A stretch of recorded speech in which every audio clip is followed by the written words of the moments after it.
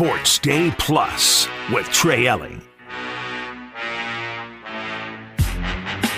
Coming up on episode number 47 of Sports Day Plus. 6:45, where are we at in society? A chef in Japan served his frankenbeans to knowing customers. No, really. At 6:30, I continue a look around the NFL playoffs, including the Houston Texans making believers out of a lot of people. At 6:15, Longhorn football had a fabulous weekend. And in mere seconds, the Dallas Cowboys crash and burn in the first round of the playoffs. I am your host, Trey Elling. You can follow me on Twitter at Courtesy Wave and do the same for ESPN Austin at 1027 ESPN. Well, it was mostly unexciting this wild card weekend of the NFL playoffs in terms of final results. There was only one game that was within a possession, and that was actually a really good game. The Sunday night affair between Detroit and the Los Angeles Rams was won by the Lions 24-23. Every other matchup was a blowout. Houston Texans beat Cleveland 45-14. Kansas City tops Miami 26-7. Buffalo and Pittsburgh 31-17 for the Bills. Tampa Bay embarrasses Philadelphia 32-9. And we will get into some of that action shortly, coming up just after 6:30. But I would be remiss not to start with the Dallas Cowboys, who were embarrassed by the Green Bay Packers on Saturday afternoon into early evening. A final score of 48-32. But quite frankly, 16 points doesn't do justice the dominating fashion with which Green Bay won that game. It was a 27-7 lead at halftime. And even though Dallas would try at times to get a little bit closer, every time they had an answer on offense, because they did start to get their act together offensively, especially in the second half, Green Bay had a response. And for a team that has really owned these Dallas Cowboys in the playoffs going back a long time now, including winning games that they shouldn't necessarily be winning at AT&T Stadium, we have another example of that. By the way, Green Bay got up 27-0 in this game before Dallas was able to score a touchdown literally in the final seconds of the second quarter to cut it to 27-7. They did get the ball to start the third quarter, settled for a field goal from there. But after that, Green Bay touchdown. Cowboys responded with a touchdown, but Green Bay scores another touchdown. And after the Cowboys turn the ball over on downs in the final possession, or their final possession of the third quarter, Green Bay scores another touchdown. And it was over with before then, if we're being completely honest about things, but that was it. It was done at that point. Now, the Cowboys did score 2 more touchdowns after that, but again, the game was already well in hand for the Green Bay Packers.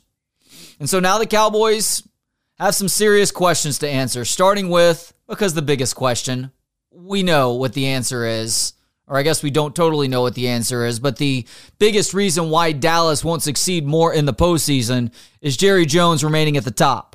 As the owner and general manager, I think technically president of this football team, I think that matters most is him continuing to make personnel decisions.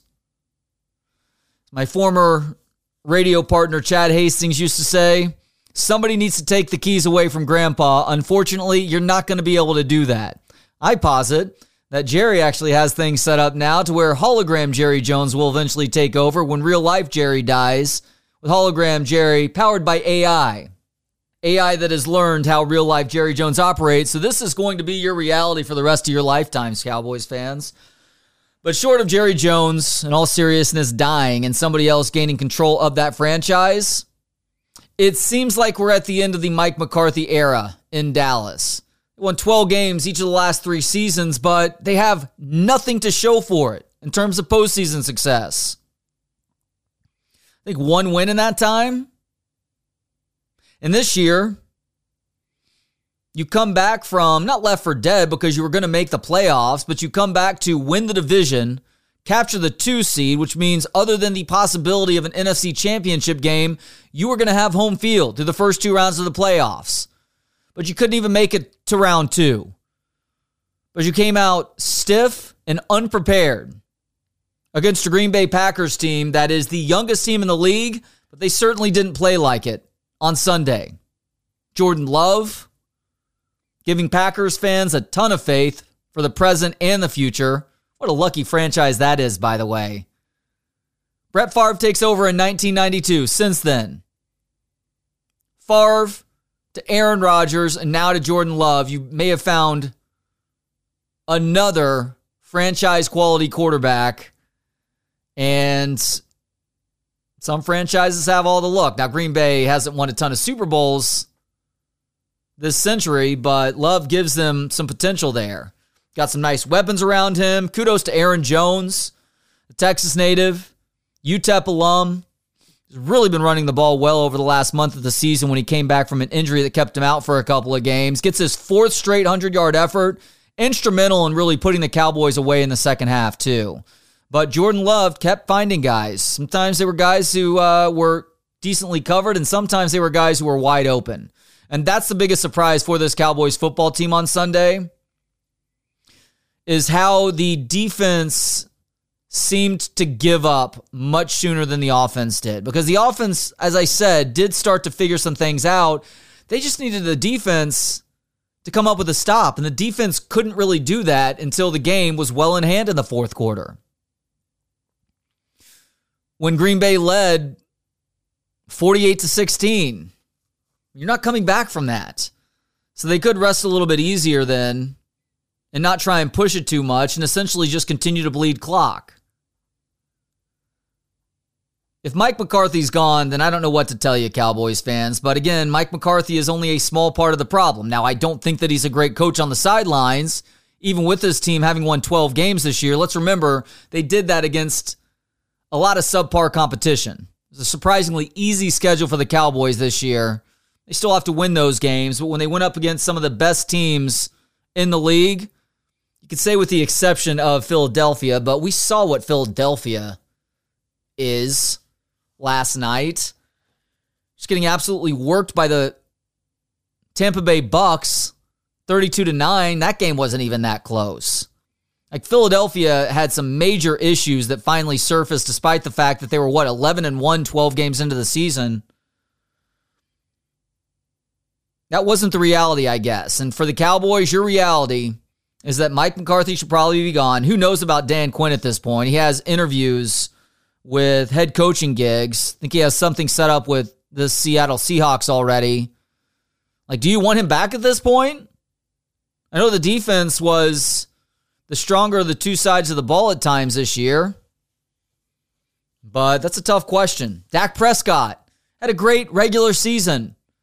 Seemed to secure himself as one of the top 3 or 4 quarterbacks in the National Football League, even though his numbers end looking good on Sunday. Over 400 yards passing, 3 touchdowns, all 3 to Jake Ferguson. Threw an interception in the first quarter of the game. And also had some other moments, especially early on, that put the Cowboys behind the 8 ball. You have him for one more year, and you have to decide at that point, because I believe next year is going to be his age 31 or 32 season, whether you want to sign him to another big deal. That's not to say quarterbacks can't be highly effective into their mid or late 30s at times, but is he going to be the guy that leads you back to the promised land? I don't know. I do know that Mike McCarthy is not the head coach, and I certainly know that Jerry Jones is not the owner/GM to make that happen. All right, we're going to take a break from the NFL talk. We'll get back to that after 6:30. Coming up next, though, it was a fantastic weekend for Texas Longhorn football. Killing it in the transfer portal, killing it with a guy who spurns the NFL to come back for one more season, and an old familiar face is returning to the coaching ranks in Austin. It's Sports Day Plus with Trey Elling. It's Sports Day Plus with Trey Elling. was a successful weekend for Texas Longhorn football, both in the transfer portal department, the guys spurning the NFL to return to school department, and one case of a highly established and well-respected former head football coach at the FBS level choosing to remain an offensive analyst on Steve Sarkisian's staff. You know, it's funny, I previewed this before the commercial break, but I mentioned an old familiar face returning to the 40 acres, and I just checked during the commercial break. It looks like Dwayne Aquina will in fact not be joining Steve Sarkisian's staff as a defensive analyst, which would have been nice to get his input on the back end for the Longhorns, a back end that quite honestly hasn't been very good. It's been one of the few consistently weak points of Steve Sarkisian's football team since he took over 3 seasons ago. Dwayne Aquina, the architect of those DBU units during Mac Brown's time here, that had you feeling better about the overall direction of the defensive backs, assuming that Blake Gideon and Terry Joseph remain on staff into next season. But it looks like Dwayne Aquina has accepted an official assistant coach's role at Arizona, who just had to replace their head football coach, did so with Brent Brennan, the former San Jose State head coach, after their previous guy took the Washington job. So best of luck to Dwayne Aquina. It was a fun 24 to 48 hours in learning that news. Dwayne, a guy who is beloved around here and obviously knows his stuff too as far as it pertains to developing defensive backs and an overall pass defense scheme, but may have to wait for the future, if at all. So that's the bad news out of the way, because it really was mostly good news for the Texas Longhorns this weekend, starting with former Alabama wide receiver Isaiah Bond, who announced a day after Nick Saban retired from the Crimson Tide that he was headed into the transfer portal. And in talking with people behind the scenes, folks on the Texas side felt very good about the chances of him landing in Austin soon after it was announced that he was in the transfer portal, where he visited this weekend. And before he left town, the deal was sealed, and I mean that figuratively and perhaps literally as well. But Isaiah Bond will be a member of the Texas Longhorn football team in 2024, the junior to be. Played both his years in Tuscaloosa, including as a true freshman. Had 5 games last year. He went over 75 yards receiving. Had a touchdown catch against Texas, game 2 of the year. Also had a catch for a 2-point conversion. He was the guy who caught the ball that allowed Alabama to defeat Auburn near the end of the season. And as a dude who, it really started clicking for him on the outside throughout the course of this last season to go along with his quarterback, Jalen Milroe, getting better too. So you wondered who that third guy would be for this Texas wide receiver room, with Matthew Golden coming in from Houston, Jonte Cook waiting in the wings, already on the roster, getting limited playing time as a true freshman this year. That third guy most likely is going to be Isaiah Bond now, with a ton of other dudes battling it out, 1 to start, but 2, if nothing else, to be the backup to the 3 main guys, because you know how Steve Sarkisian handles his receiver rotation. To be a backup means that you're a play away from possibly being one of those 3 guys. There are some guys on the roster who will be in the mix, some true freshmen coming in too, and Texas may still be looking in the transfer portal for a guy who can provide depth, a guy who is maybe slightly on the developmental side but has a huge upside too. But Isaiah Bond really does secure the third of 3 options that will be Quinn Ewers' predominant targets in 2024. On the defensive side of the ball, it's not about another transfer coming in, but a guy who was one of the most valuable players on this year's defense, surprising pretty much everyone by choosing to come back for another season here in Austin. That would be Jahdae Barron. The nickel corner. It's an outside shot. He plays more straight cornerback next year. Well, he announced over the weekend that he is delaying his eligibility for the NFL to return to Austin for one more season. What a huge piece of news this is. One of the most important playmakers on this defense, not just this last year, but going back 2 years now, too. Kind of a weird end of the year for Jahdae Barron. A little bit inconsistent, especially in coverage, which was surprising because he's been so good in that regard for the last 2 years. But maybe Jahdae Barron got a draft grade and realized that he would be better off coming back to Austin. He's obviously going to get hooked up nicely through the school's NIL program and maybe work his way into a top 2 to 3 round draft pick for the 2025 draft. And all of a sudden, a unit that was much maligned in 2023, and rightfully so, especially with what happened against Washington in that semifinal matchup, is looking pretty darn good on paper heading into next season. Ryan Watts is gone, of course. Announced his intentions to enter the NFL draft. Jaron Thompson entered the transfer portal. He'll be playing ball next year at Auburn. Best of luck to him. But you get Derek Williams back, Michael Taff as a steadying influence in that secondary at safety. Makuba from Clemson coming in from the transfer portal. Could play safety or nickel corner. He's probably sliding back to safety now with Michael Taff spelling either Derek Williams or Makuba when one of those guys needs a break. And the cornerback position is going to be manned by Malik Muhammad, who is arguably this team's best cover corner at the end of the season. Terrence Brooks on the other side. And then there's an outside shot that Jabbar Muhammad, Malik's cousin, who started his college career at Oklahoma State, but played most recently at Washington, where he was an all-Pac-12 performer this last year. Texas fans know about Jabbar Muhammad. We saw him up close and personal in that semifinal matchup. Well, he is in the transfer portal now with his coach having moved on to Alabama, and he does have a visit scheduled to Texas tomorrow and Thursday. And so there's a chance he could join his cousin on this roster, and guess what? If you have Muhammad's on the outside, you're going to feel really good about your ability to keep those guys out there and commit more dudes elsewhere. Sometimes it can be help over the top, but sometimes it can be having safeties help linebackers or having the nickel corner do something different. Get more exotic with the blitzes if you want to. Getting too far ahead of myself. Need Jabbar Muhammad to come in and check Austin out and see if there's the right fit for him. And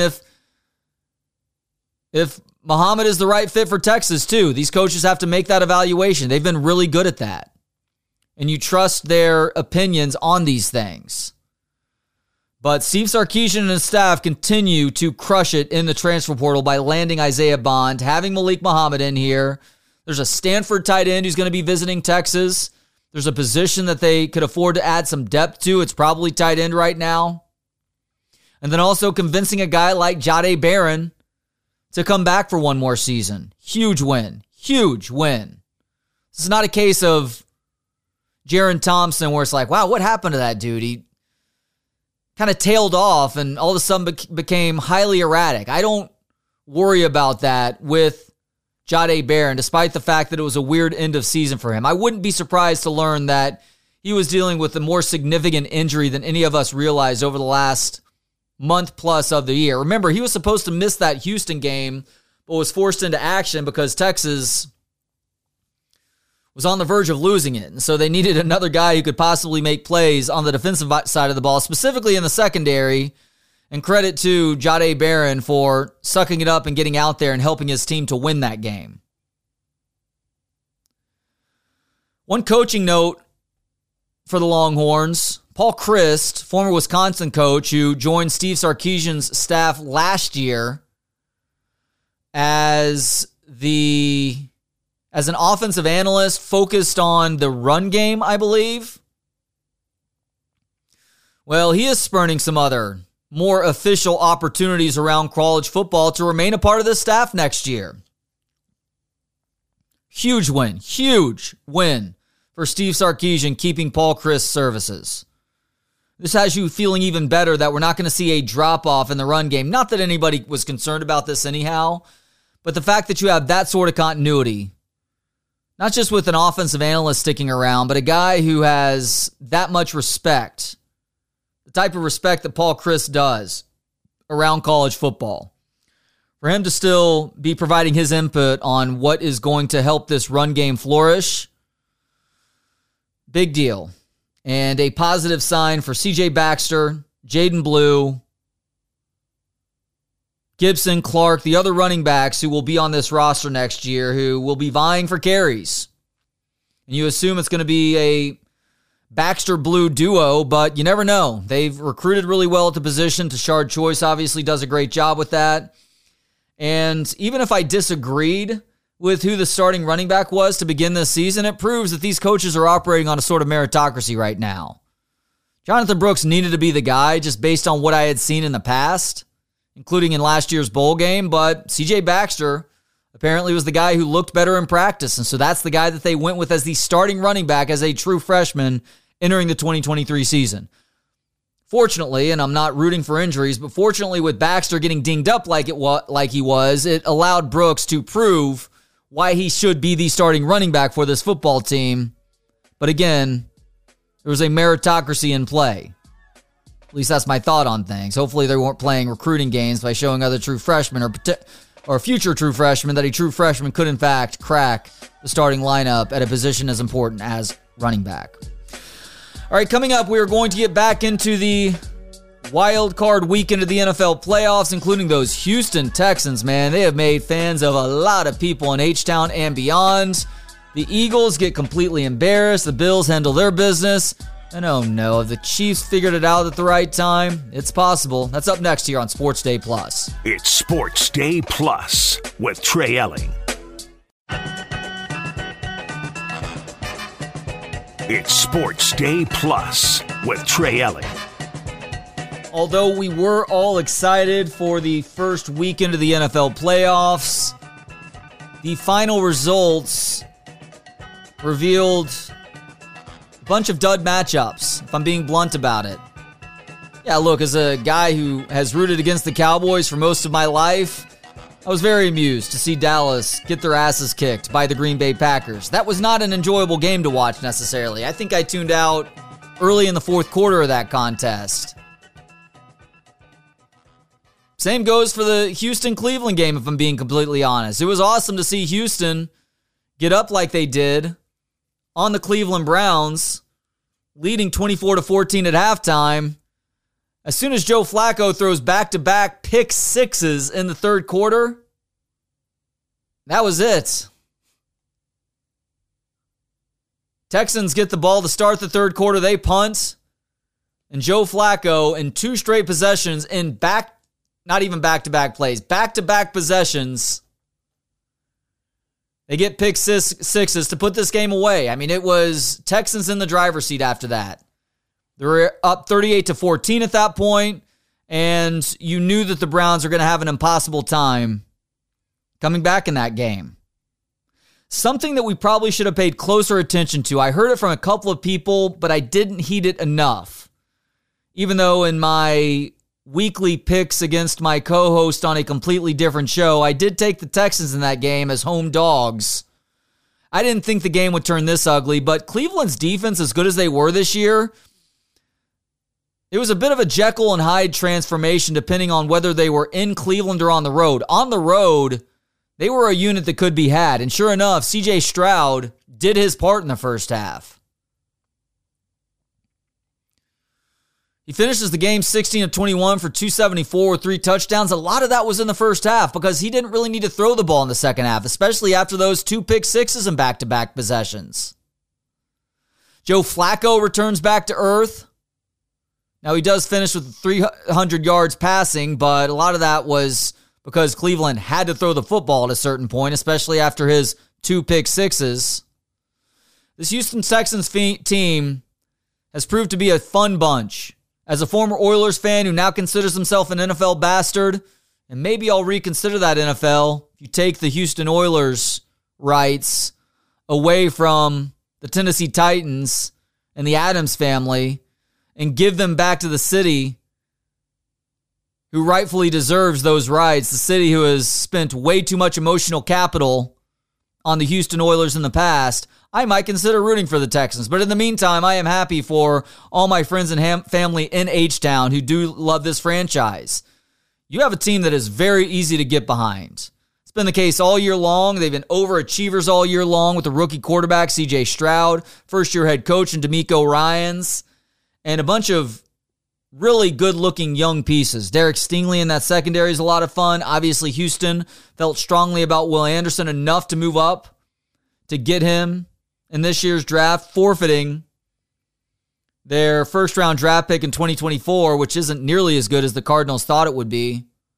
Nico Collins is a bona fide number one wideout in the NFL. 6 catches for 96 yards and a touchdown for him. How about Brevin Jordan, tight end who rips off that big touchdown catch? And they're getting it done from all over the place, even without Tank Dell, the talented receiver out the U of H, who's now out for the year with that lower leg injury. Devin Singletary was a huge pickup for this team in the offseason. They felt good about Dameon Pierce after his rookie year, but something's been off with Pierce. Well, Devin Singletary has done a great job of picking up that slack. And now the Houston Texans move on to face a Baltimore team in round 2, who is the 1 seed, yes. But let's remember, Baltimore is the same team who won that 1 seed in 2019, chose to sit their starters, or the most important starters, the last week of the regular season, effectively giving them 3 weeks off between games. They came out flat and got upset by the Tennessee Titans that year. And now the Houston Texans have an opportunity to do something similar. I'm looking forward to checking this game out on Saturday. It is the first of the divisional round matchups this coming weekend. A Saturday affair, and congratulations on finding a team that is a lot of fun to watch, Texans fans, in part because they're pretty good at winning football games. You had a feeling once Miami collapsed over the last couple of games and ceded the division crown to the Buffalo Bills, essentially getting punished by having to play a wild card round matchup against the division-winning Kansas City Chiefs in KC, in Arrowhead, in January, that the conditions weren't going to be prime for an upset. And sure enough, negative conditions for the opening kickoff, and things only got colder throughout. Pat Mahomes may have finally found his true number one wide receiver with Rashee Rice, 8 catches, 130 yards, and a touchdown for him. Of course, Travis Kelce is Travis Kelce. And yes, the playoff Chiefs are back, folks. Gets a little bit easier when you get to go up against a team quarterbacked by Tua Tagovailoa in cold conditions. Historically, he has not been good in the cold. But this Miami Dolphins team has a lot of questions to ask itself. Now, it's not totally fair, of course. The Dolphins suffered a rash of injuries. I know Jalen Waddle was back out there on Saturday, but they dealt with some big injuries on both sides, but especially the defensive side of the ball. When you lose your top pass rushers against the Kansas City Chiefs, that's going to make that job that much more difficult. Could never get the run established like I think they needed to, like I think they were capable of as well. Very strange to watch Miami shy away from the run down the stretch this year. It's almost like they were trying too hard to prove that Tua Tagovailoa could be the guy. Ultimately, he is not the guy this year, at least the guy to lead the Dolphins to a playoff win over the Kansas City Chiefs. We already talked about Green Bay Dallas in segment 1. Cowboys should be looking for a new head coach. Who knows, though? When Jerry finally got rid of Jason Garrett, it took him a couple weeks to do so. I'm recording this right now at 2 o'clock on Tuesday. Maybe the news has dropped from now until this show is actually airing in the 6 o'clock hour, but I have no faith in that. Do you Cowboys fans have faith in Jerry Jones doing the right thing? Well, the right thing would be to quit his job as the team's GM and maybe take more of a passive role as this team's owner. But short of that, it's time for Mike McCarthy to go. Dan Quinn likely will be going regardless. He should be snagging a head coaching gig. If I were him, I'd be jumping at an opportunity to be a head coach someplace else because his unit was really exposed on Sunday. But we shall see. And of course, as the news breaks, we will make sure to talk about it with you. Rams at Lions, the one truly compelling matchup beginning to end. Lions holding on for their first playoff win since 1992. I believe they beat the Dallas Cowboys. They win 24-23, though. Congrats to Dan Campbell and Jared Goff for making this franchise relevant once again. And having people in the Motor City juiced for a second home playoff game in this postseason. That's right, Detroit, they're going to be hosting the Tampa Bay Bucks. Thanks to the Dallas Cowboys losing, that ensured them, if they won on Sunday night, that they would get to host the second game. It was just a matter of, actually, it wasn't even a matter of who they would play against. Green Bay was the 7th seed, so Green Bay was the team that was heading to San Francisco, so if the Lions could win, they would get to face the winner of Philadelphia and Tampa Bay. And sure enough, that's what's going to happen.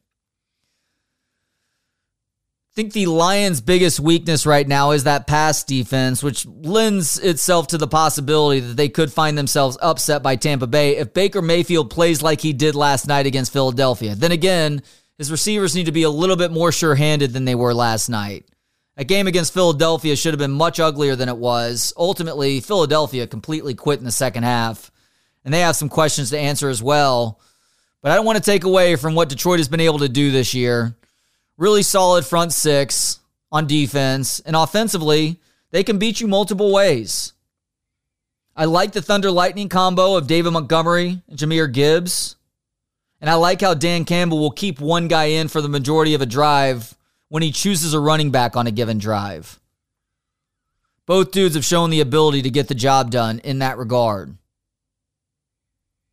Jared Goff has done a great job of finding his receivers all season long. Amon-Ra St. Brown, stud.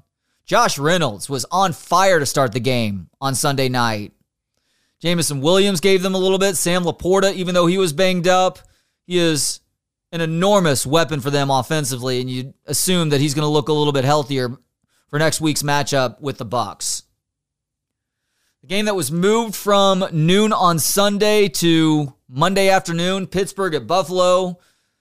You know conditions are horrific if Buffalo is having to move the game because of wintry conditions from one day to another. Well, they did. And Buffalo did, I think, what a lot of people expected them to do, and that's to dominate a Pittsburgh team that probably shouldn't have been there. Credit to them, I guess, for winning the games and doing so.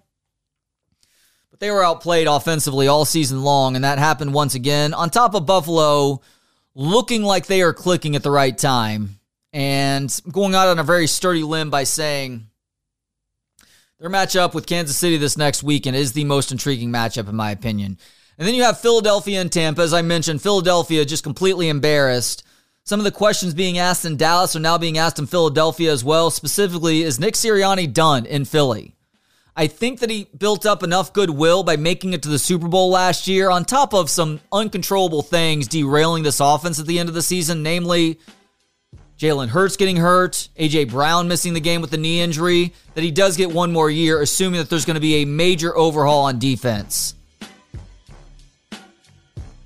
Matt Patricia is like a crypt keeper wherever he goes these days. Just causing the death of whatever side of the ball he's responsible for, and that happened again with that Philadelphia defense. All right, coming up, one final segment. It's Where Are We At in Society? A chef in Japan served his frank beans to knowing customers. No, really. It's Sports Day Plus with Trey Elling. It's Sports Day Plus with Trey Elling. Final segment of today's show, and before we get to Where We At in Society, I need to let you know about a friend of mine. His name is Brian Hummel. His website, HummelRealtor.com. And whether you're searching for a dream home in Austin, or perhaps you're curious about how much your home is worth, you should look no further than Brian Hummel, your trusted Austin realtor with Realty One Group Prosper. Brian is more than just a realtor. He's a full-service expert, overseeing your entire transaction from start to finish. He'll lead you through each step of the buying or selling process, with questions answered and details explained in plain English. With over 2 decades in Austin, Brian has witnessed the dynamic growth and evolution of the Central Texas market, making him your invaluable resource for buying, selling, and investing. Plus, as a certified real estate negotiator, Brian brings a strategic and skillful approach to bargaining. He secures the best deals, whether it's getting the highest price for a seller or the most favorable terms for a buyer. When you choose Brian Hummel as your realtor, you're not just hiring a real estate expert, you're gaining a trusted partner committed to your success. It's been interesting to be in the Austin market over the last year because things have cooled off, relatively speaking, but guess what? Signs are pointing to things heating back up. Right now is the best time to get a home on the market, and it's interestingly, a good time for both buyers and sellers right now. That's why if you're either, you need to contact Brian today at 512-619-1347.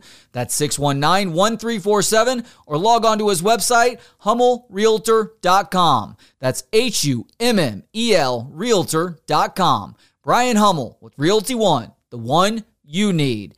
It is the final segment of today's show, which means it's time for... Where are we at in society today? That's right, it is your regular look at stories that show we as a people are headed in the wrong direction. Very occasionally, I will bring you a story that provides a sense of optimism, that has us all saying to ourselves, hey, maybe we as a people are starting to figure something out, but sadly, today is not that day.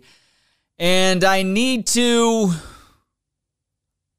have you hop with me into the time machine for just a little bit. We're going to go back a little bit more than 10 years for a story that I am just now laying eyes on for the very first time, and it is gnarly.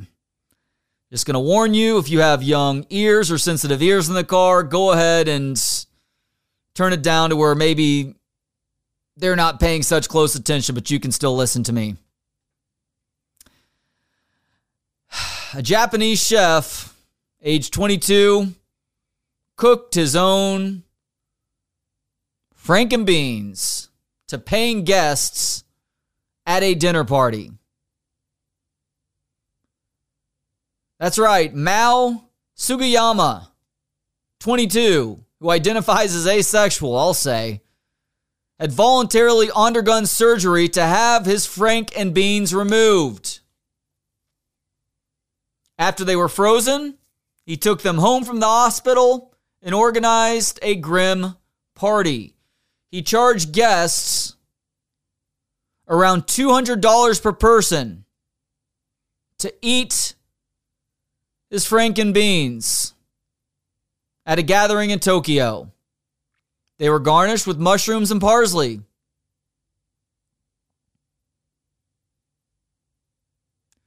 Before dinner was served, guests sat down to listen to a piano recital. Oh, that's nice. And take part in a panel discussion. Mao had initially considered eating his own frank, but decided to serve his parts up instead to guests, to paying guests who knew exactly what they were eating. He cooked things himself and was supervised by another chef. In a tweet, he offered to cook it up for guests for $1,000, but ultimately he decided to split the meal between 6 different people. He wrote on Twitter, quote, I am offering all of that stuff as a meal for 100,000 yen. I'm Japanese. The organs were surgically removed at age 22. I was tested to be free of venereal diseases. The organs were of normal function. I was not receiving female hormone treatment. First interested buyer will get them, or I will consider selling to a group. We'll prepare and cook as the buyer requests at his chosen location. If you have questions, please contact me by DM or email. In total, around 70 people attended the event, while 5 people tucked into Mao's, the rest ate beef or crocodile. The people who ate his frankenbeans were a 30-year-old couple, a 22-year-old woman, a 32-year-old man, and the event's planner, a 29-year-old named Shigenobu Matsuazawa. That surely can't be right. He tweeted before the event, quote, it's a once-in-a-lifetime chance, so I decided on the spur of the moment to do it. He posted pictures of the event on his blog, but later removed them and said the decision to take them down was due to privacy considerations. Guests were made to sign a waiver that exonerated him of responsibility if they became ill after eating his Frankenbeans.